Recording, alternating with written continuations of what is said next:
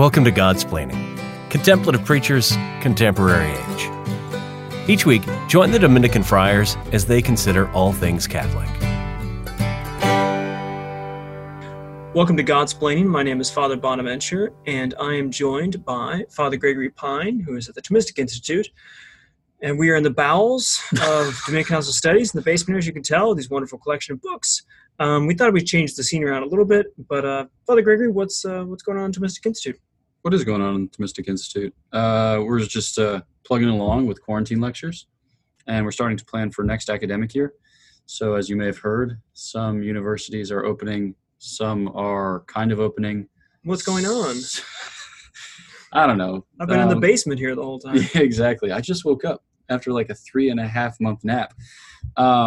So people are doing either in-class instruction or hybrid in-class and online instruction. Some people, it seems, have already made the choice to go just online. So seeing as our ministry is, for college students on college campuses, it can be difficult to get college students to congregate on college campuses when they're not there. True. Yeah. Mm-hmm. Yeah. So we got some obstacles, but we're overcoming them. That's fantastic. Which is code for we're planning to overcome them. Excellent. Yeah. So that's that. Anything for the summer that still holds for you? You have any big projects before? Huge projects. Head off to Switzerland at Summer some point? projects. Yeah. Okay, summer projects. Yeah, I'll be out in Estes Park for 2 weeks with Focus to do summer projects, which is a thing that they have there where their students work at the YMCA of the Rockies, and then they have the opportunity for formation in the evenings and on their off days.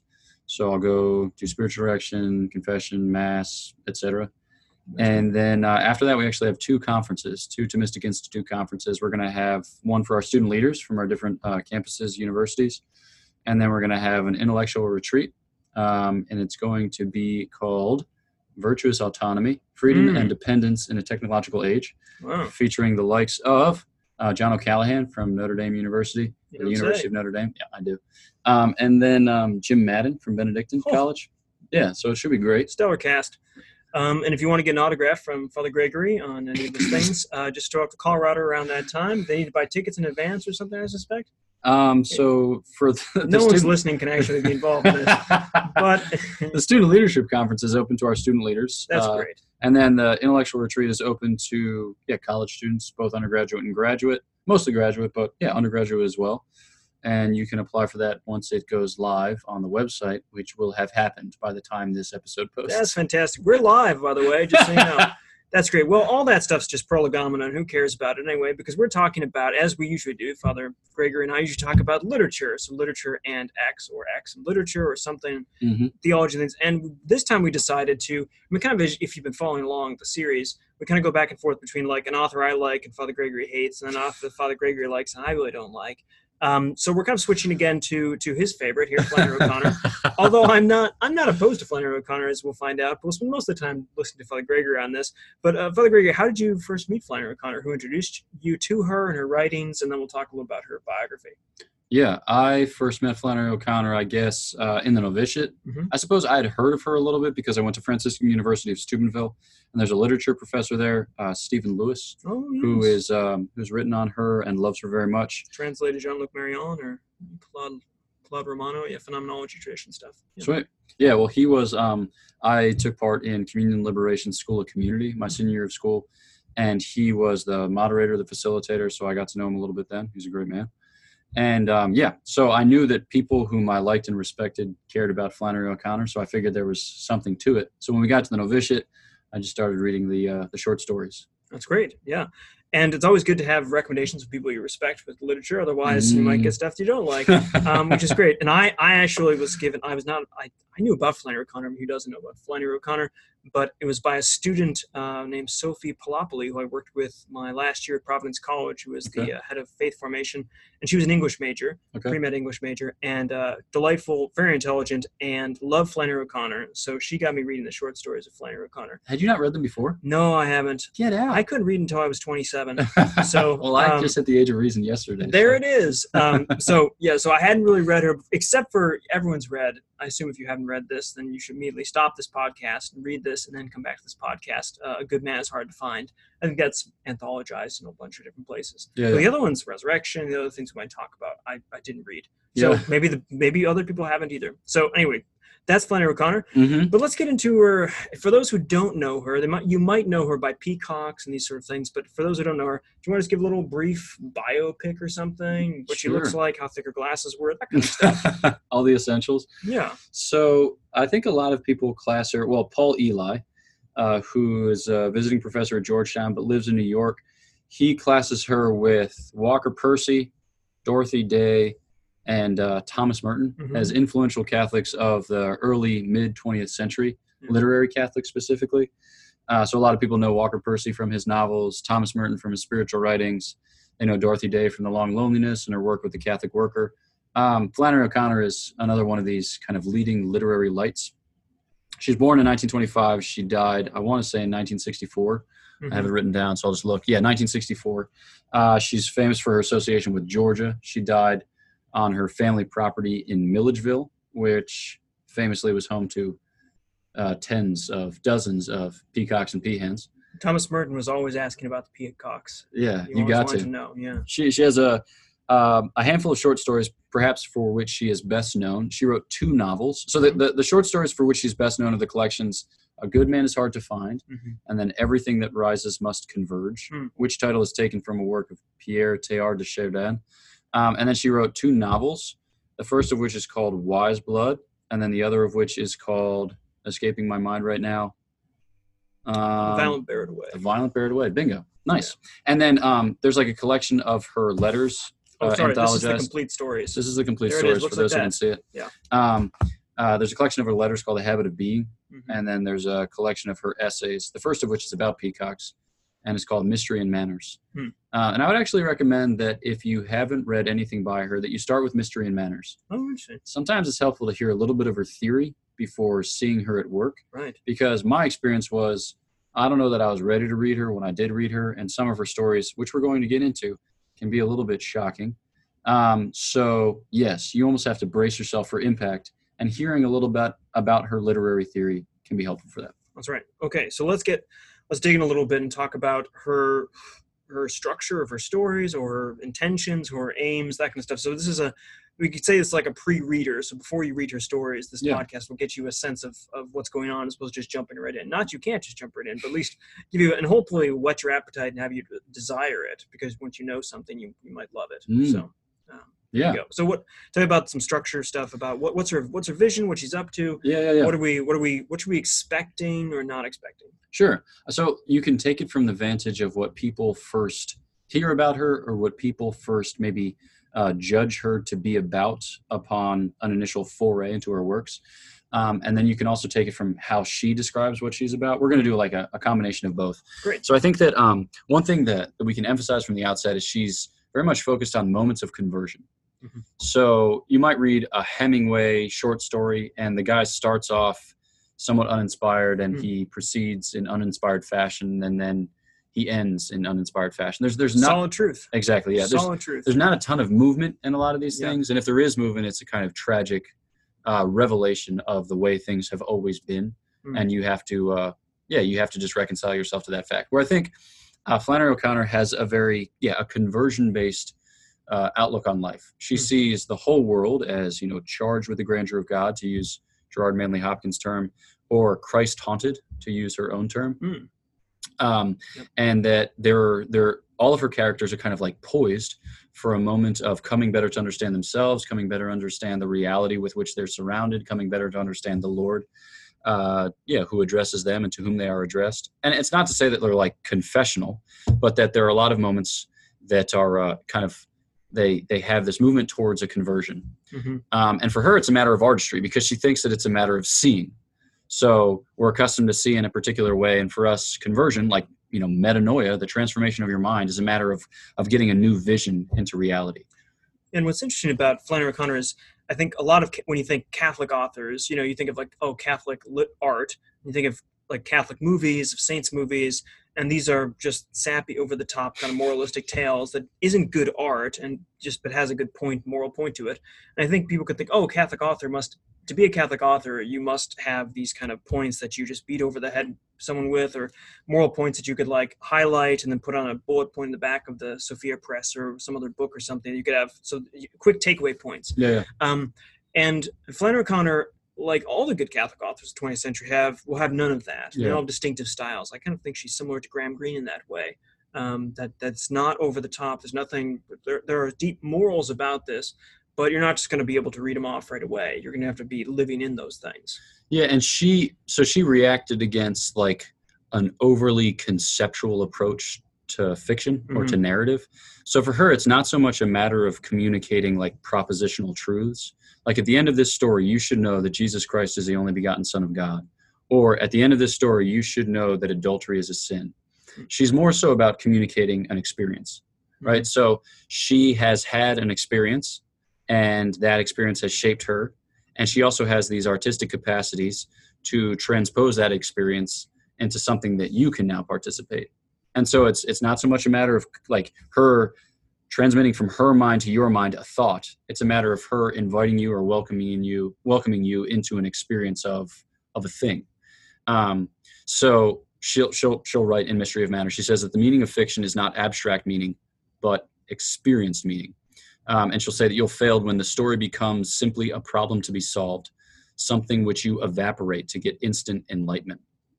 So it's not for her a matter of like a morality tale. It's not for her of hyper allegorization. You know, it's like this stands for this, and this stands for this, and this stands for that.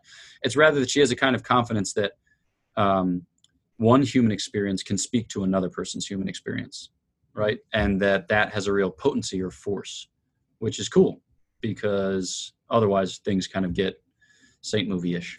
And you might think, well, all this experience stuff is kind of fuzzy, and this is going to be like feel-good stuff. And when people think of experience, people think of feelings and subjectivity and this sort of thing. So people might say, oh, so Flannery O'Connor is just going to get you kind of a feel-good, or at least an experience that you can like just sit in and maybe you'll enjoy, and it's pleasure reading or something. Would you say that's a fair description of Flannery O'Connor's stories and how what she wants to get us to experience?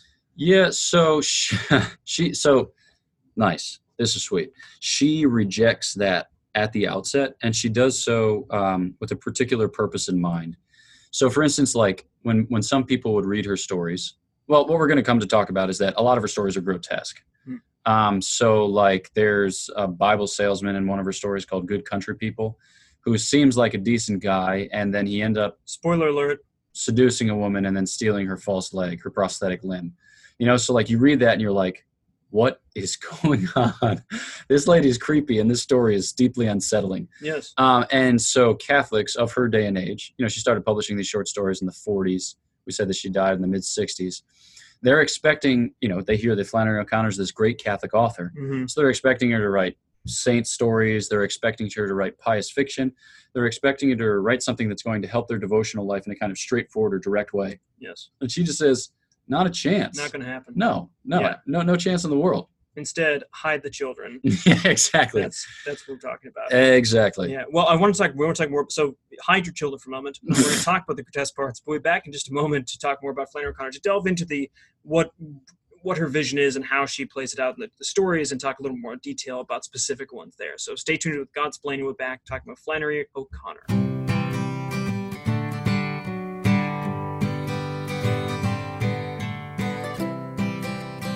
This is Godsplaining.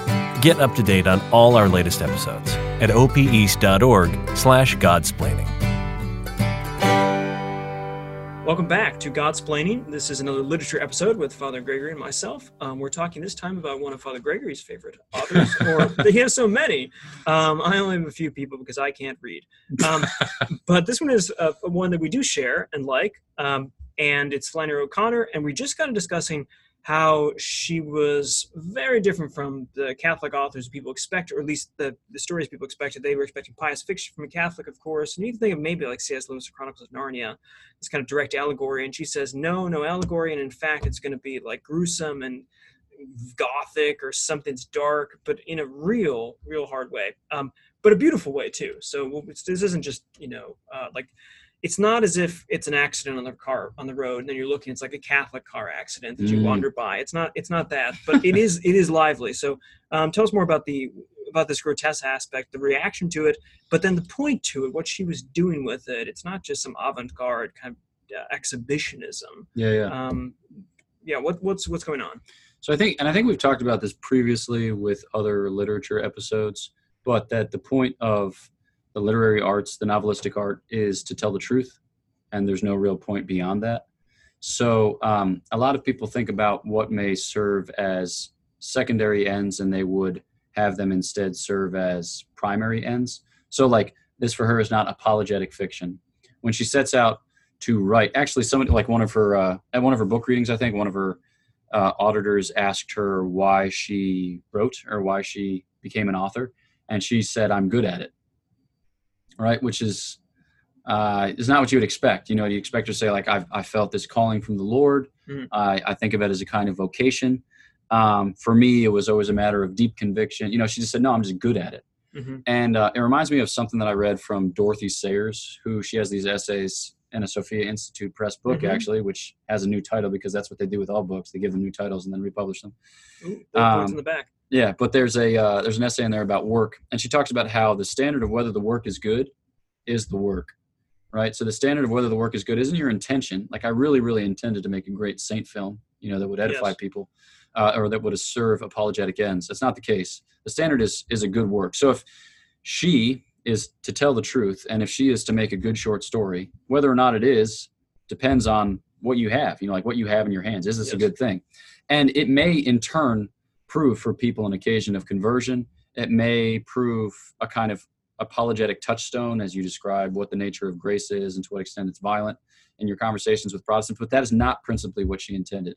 She intended to tell the truth and make a beautiful thing. I want to you said that grace and violence, use that in the same term, that grace can be violent, which I think most people don't. Again, grace is like a precious moments thing, and violence like the things we try to avoid as best as possible. But I think grace is violent could be a neat title for one of her collections or something, or a sort of essay on her or something. Or I'll just give it to you right now. So what do you mean? What do you mean by her seeing grace as violent? Right. So she has. So on the one hand, grace is not violent because grace accords with nature, and we think about violence as being contrary to nature.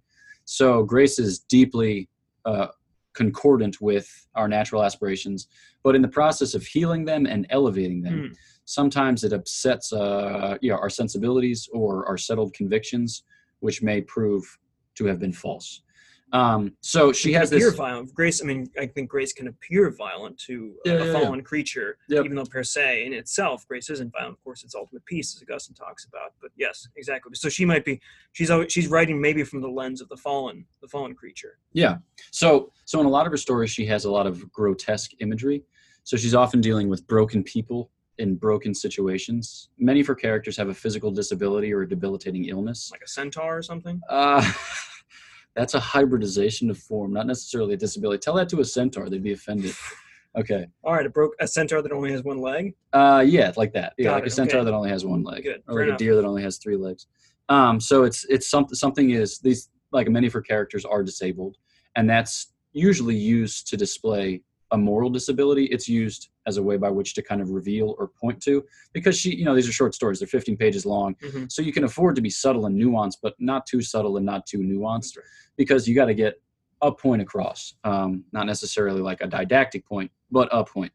And so, yeah, she uses imagery in a way that can appear to some as grotesque, but often registers as violent. So an example story. Have you read The River? Relatively early. No. Okay, so it starts with like a kind of Sunday go to meeting prayer service by the edge of a river, and this boy goes with his caregiver, and he sees people baptized, and the imagery sticks with him, it moves him, and many things happen in the course of the story, but at the end of it, he's being pursued by a bad man, and as one is wont to be pursued by, and the way that he escapes the grasp of this bad man is by returning to the river. Problem is he can't swim. Okay. So he descends into the river and then he dies. Okay. So this is an awful story. And if you're hearing it just in those terms, you're like, how inartful and how devastating. But okay, the point is this, and I heard this from a guy named Bill Gonch, who's a literature student at the University of Maryland. And he talked about it in these terms. He says, the world has just grown weary of our imagery, right? So like baptism, for instance, you signify the cleansing of sin by physical cleansing with water. That's right. Right. So you have this, like washing themes are often taken to be sacramental imagery in literature from whatever time to whatever time. But modern man has grown weary of imagery. So he no longer cares too terribly much to see cleansing with water signify cleansing from sin, because he's just exhausted.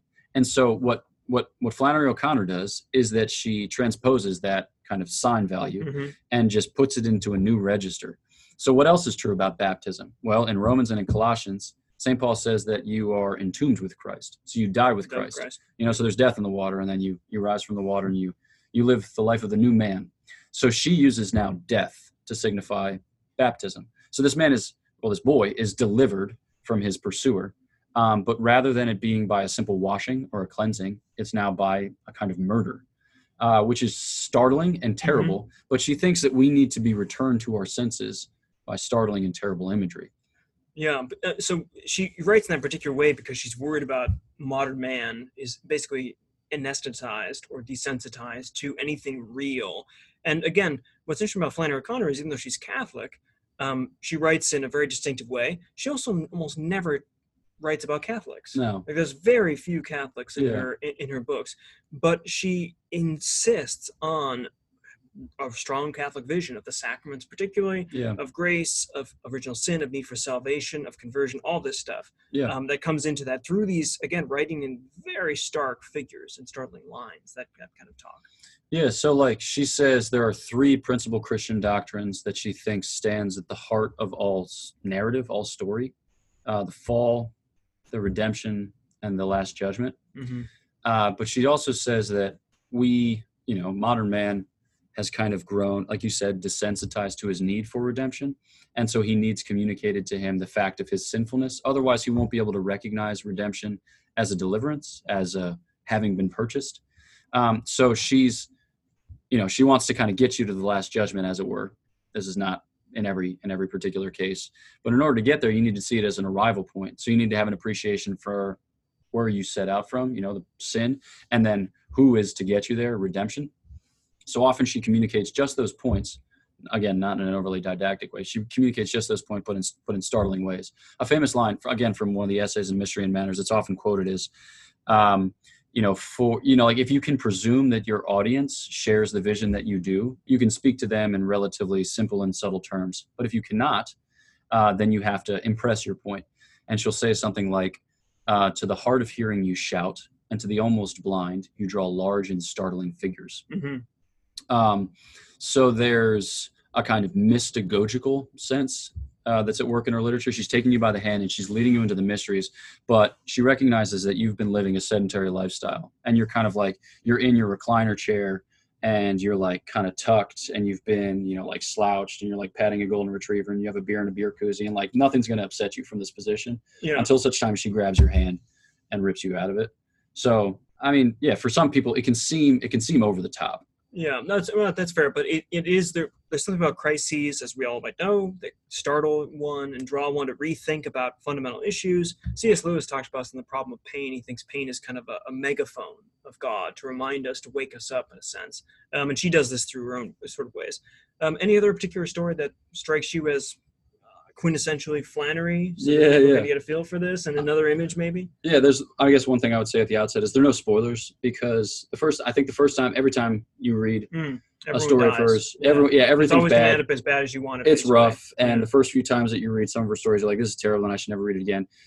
I think it improves with each read, which is a sign of a good story. Like, I would never read an Agatha Christie novel again unless I had forgotten it, or if I were forced to. It's like a lot of them are printed on that type of paper that says, throw me away. Yes. Like, take this with you to the beach, get sand in the spine, and then never think of me again. Yeah. Whereas with her stuff, you can keep coming back to it because it improves. So these are spoilers, but don't worry, because they get better.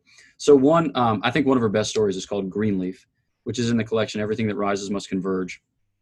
And there's this kind of like a gradual buildup where you come to appreciate this woman, and you experience from her vantage the different resentments that have accumulated in her life, and you appreciate how those resentments effectively keep her from loving those with whom she lives or with whom she has been thrown in. So there's like folks that's supposed to be taking care of her property, but they've been somewhat negligent in their responsibilities, and as a result of which one of the bulls has gotten out. Or maybe it's like one of the bulls of the neighbors has gotten out. And like the whole time throughout the course of the story, she's insisting upon like what other people ought to do and how they ought to treat her and others, and how there's no decency left in the world and blah, blah, blah. But as she's griping, as she's nagging, you come to discover that she's just as detestable a character as the next guy, but she can't see it. And that for her is very damning, because if you can't acknowledge it, then how are you supposed to repent of it? And so at a certain point, like, she finally gets the person whom she wants to animate, moving, and he's like looking for the bull, and he's going through the different parts of the property, and she's, sitting with her vehicle, just kind of waiting on him to perform the task that he ought to have done already, but what she is insisting upon and she is supervising to ensure comes off. And then the bull does reappear, but he's out of control. And the guy who's supposed to wrangle him is running behind saying, like, watch out, watch out. And then the bull eventually gores her. I was going to say, see, this is the thing with Flannery O'Connor, is as you hear the story, you know exactly what's going to happen. Like, this old woman's going to get gored. Yeah, she got gored. Yeah, I mean, it's going to happen. And very, very few stories today you can read involve an old woman getting gored. Gored by a bull, yeah. Yeah. But at the end, she says something like, and it looked as if she embraced the bull. And if you look at the Wikipedia page for this story, it says, "And the bull is Christ," at which point it's just like, throw your hands up, okay? But I wouldn't give that interpretation. I just say that sometimes if you have become so inured to reality, you need reality to gore you. Yeah, and that's she Flannery O'Connor will gore you with reality. But the other part of it I like about her is all of her characters are normal people. Yeah. Like, she gets it now. It's normal people in the South, so there's a bit of a, but they're the ordinary dialect, the patois. Yeah, they're ordinary characters, though. That's why, like, there's no particular all-stars here. There's no particular geniuses or power players, this kind of thing. They're just ordinary family people, ordinary country people who are, well, up to no good in a way, which is a personification of how we all kind of involve ourselves in things. So I like it's approachable, macabre writing. Yeah. Like she's classed as Southern Gothic by some. Southern Gothic. And she's anthologized in a lot of, like, great 20th century American authors, irrespective of, religious background. But the fact she often writes about Protestants. She writes about what she knows. And she's living in the mid-20th century South, and most of the people whom she knows are Protestant. She writes typically about white people. So, she knows some black people, but she doesn't write about them as much. There's kind of like a modesty in her prose in the way you find in, like, Jane Austen, for instance. She never portrays characters, so like male characters conversing with each other apart from the company of women. So if there's ever a conversation, there's always a woman present. So she doesn't speculate as to what men say behind closed doors. Also, she never sounds the thoughts of a man.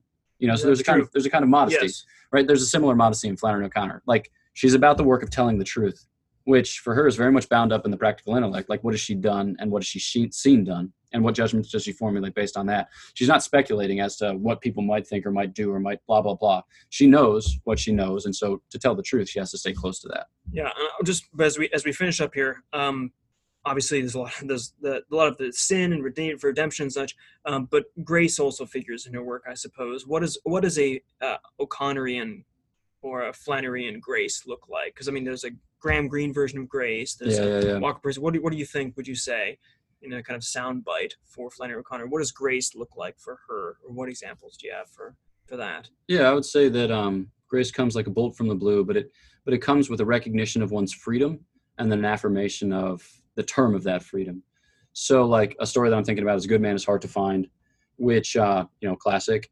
So there's this bad guy on the loose, a criminal who kills people named the Misfit. And then you meet this family, mom, they're all dad. Gonna die. Yeah, they're all going to die. They're all going to die. Mom, dad, boy, girl, and then grandma. Grandma's kind of a contemptible character because she's one of these, she complains, she gripes, she doesn't know her own business, right? She thinks that the place where they were supposed to go is over here, and she, misdirects the car, and it ends up that they get confronted by the Misfit because, like, she was supposed to leave her cat at home. She brought her cat in like a basket. The cat jumped out. It upset the vehicle. They ended up in a ditch. And now here they are before the very man whom they fear most.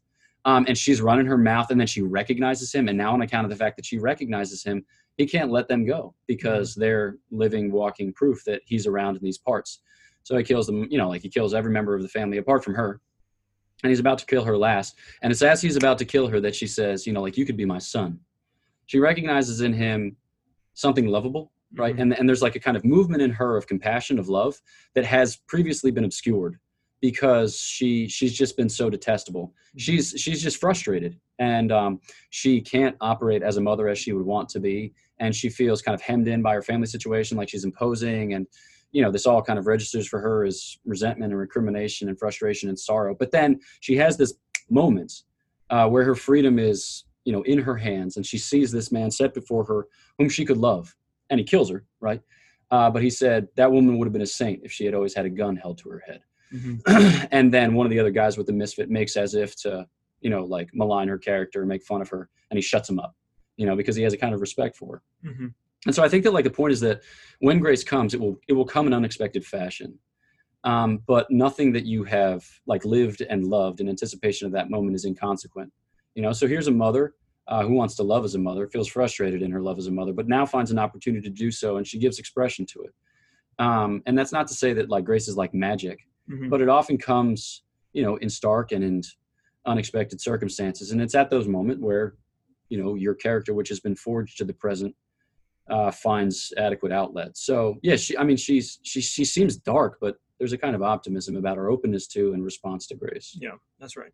Well, we turned it over to you to read the works of Flannery O'Connor, starting with, what was the suggestion you had there? Mystery and Manners. Mystery and Manners, then go maybe short stories. A Good Man is Hard to Find is probably the most famous one. But we hope you've enjoyed this episode of Godsplaining, and we hope that you'll share it with any friends that you have or people that might be interested, want to know about Flannery O'Connor, don't like Flannery O'Connor, want any of that kind of stuff. Please like us on Facebook or whatever those sort of things, social media, share these things around. Who knows? And wish you all a safe, continued COVID tide. Hopefully not too much longer. But you never know. Who knows what Catholic stories will be created during this time, about this time. So, Father Bonaventure, Father Gregory, we wish you all the best, and signing off for Godsplaining this week.